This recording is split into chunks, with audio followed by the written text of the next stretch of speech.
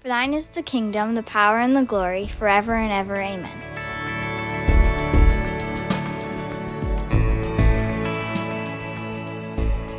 Hi everyone. I used to lead trips to Kenya and other places in Africa, and it often meant I had to carry a large amount of money. And I don't know if you've ever had to do that, but it's kind of scary. I felt an incredible sense of responsibility. For the money wasn't mine. It was for use for the trip, but also a lot of it was for giving away. It was designated to certain people, certain places, and it was scary carrying it. I used to carry it in my backpack. I had a certain way I did it, and I was always very conscious of where my backpack was. I hardly ever let go of it, and it was quite a sense of relief when I'd given all the money out, or all the money had been spent, and we were on the return flight back to the UK. And this parable that we're going to look at this morning is similar to that. It's where a vineyard has been planted by a landowner. There's a watchtower dug, there's a fence around it, and the vineyard is entrusted to some tenants who are to look after it. So let me just remind you of the context. We're really in the last days, the last weeks of Jesus' life. He's in the temple courts, and he's telling a number of parables that are primarily directed at the Pharisees and the religious leaders. Let me read it to you in Matthew chapter 21. It's right at the end. Listen to another parable, Jesus said. There was a landowner who planted a vineyard. He put a wall around it, dug a wine press in it, and built a watchtower. Then he rented the vineyard to some farmers and then he went away on a journey. When the harvest time approached, he sent his servants to the tenants to collect the fruit. The tenants seized his servants. They beat one, killed another, and stoned a third. Then he sent other servants to them, more than the first time, and the tenants treated them the same way. Last of all, he sent his son to them. They will respect my son, he said. But when the tenants saw the son, they said to each other, this is the heir. Come, let's kill him and take his inheritance. So they took him and threw him out of the vineyard and killed him.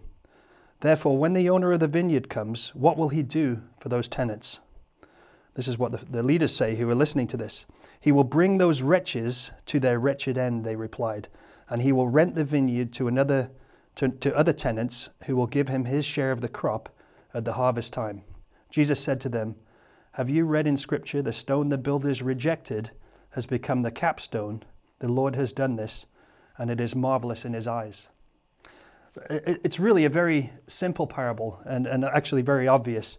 Let me just remind you of the cast. So we have the vineyard, which really represents God's people, the Jewish nation, and probably in the future Gentile believers. We have the landowner, which is obviously God. We have his son, which is obviously the Lord Jesus. We have the tenants, and it's very clearly the religious leaders, the elders, so the leaders of the nation of Israel at the time. We have the servants who initially come, those who come to get the vineyard owners' fruit, and those would be the prophets of the Old Testament. If you remember, the prophets in the Old Testament brought many messages and words to the people, warning them, really words from God, warning them. So that the servants represent the prophets. And then the other tenants. So at the end there, where actually the Jewish leaders say, well, it needs to be taken away from those tenants and given to others.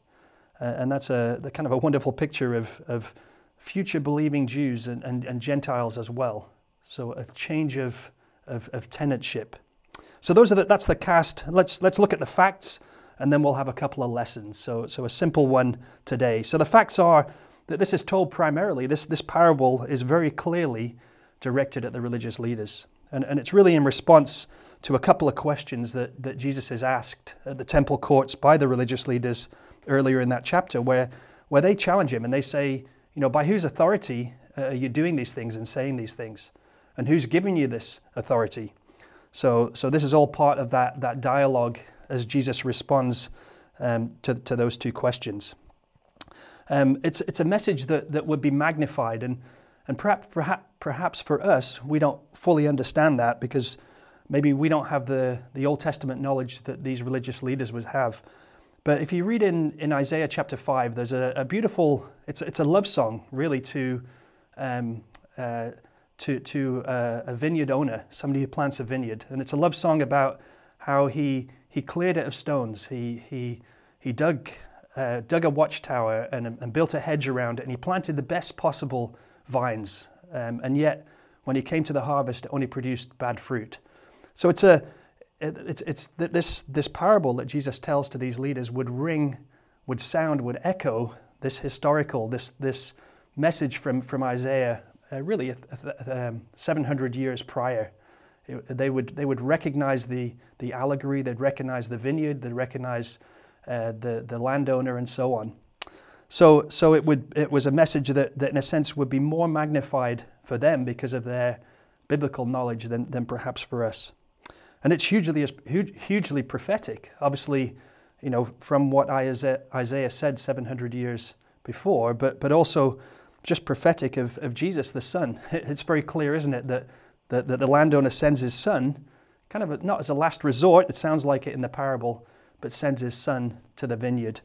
And also kind of what happens to the religious leaders and the temple and so on, because the temple would be destroyed again in AD 70. So it's hugely prophetic in so many different ways, and even kind of the giving of the tenantship to somebody else, that of giving to the Gentiles and giving to the believing Jews, taking it away from those religious leaders. So hugely prophetic. And then the last fact is the message was understood loud and clear. We read in the last verses of chapter 21, it says that when the chief priests and the Pharisees heard Jesus' parables, they knew he was talking about them, and they looked for ways to arrest him.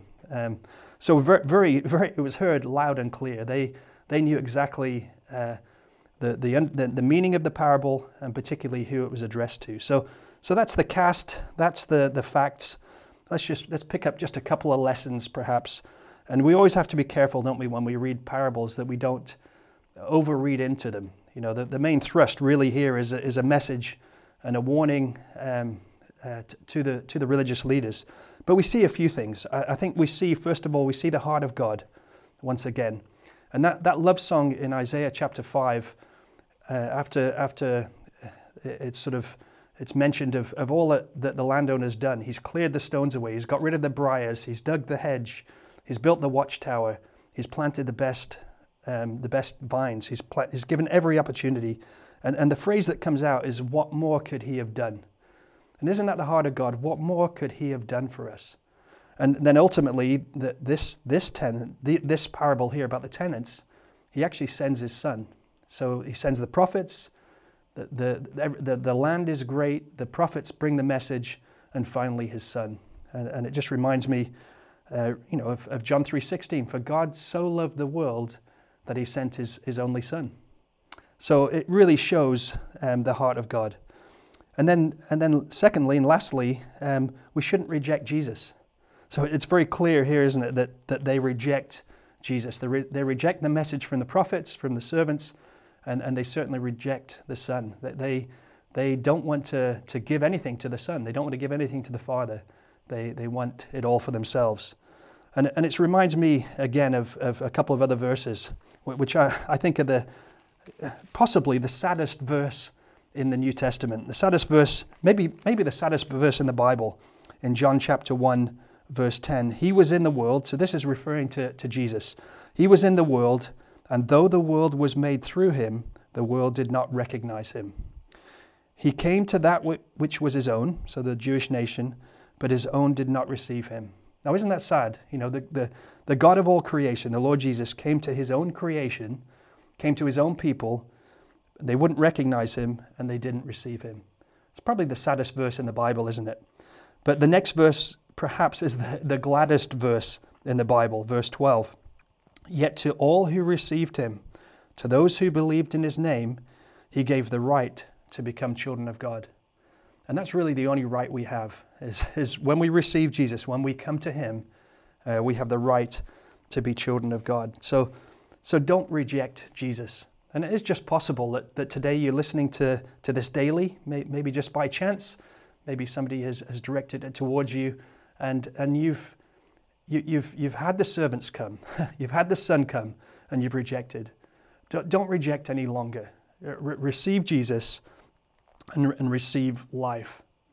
And perhaps it's not just for a rejection of those who don't know Jesus, but also us as believers, we can sometimes reject what God is saying to us.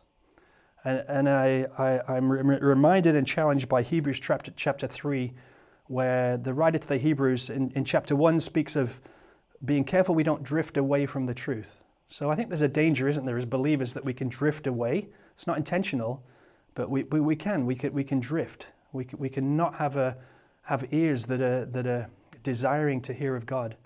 And then it also talks about ignoring. Don't ignore the word. Don't ignore the truth. So we drift sometimes. Sometimes we ignore.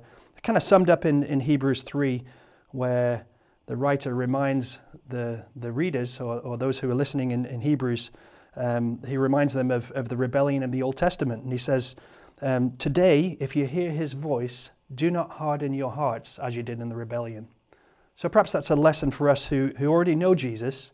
We've already received him, but perhaps we've drifted. Perhaps we've ignored, or perhaps we've hardened our hearts. So let's be those with sensitive hearts, with eager ears to hear, ready to respond to what he wants. I'll pray and then wish you a good day. Lord, thank you for your word. Thank you for this parable that was so clear to the listeners of the day when you spoke it.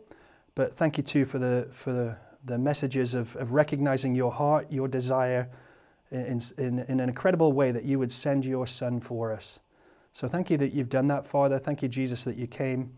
And Father, I pray if there's anybody listening who doesn't know you, that they would put their trust in you today, that they would receive you and receive life.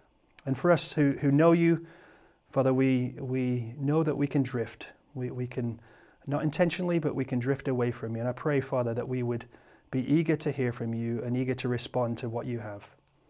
Thank you for your love for us. In Jesus' name, amen. Have a wonderful day.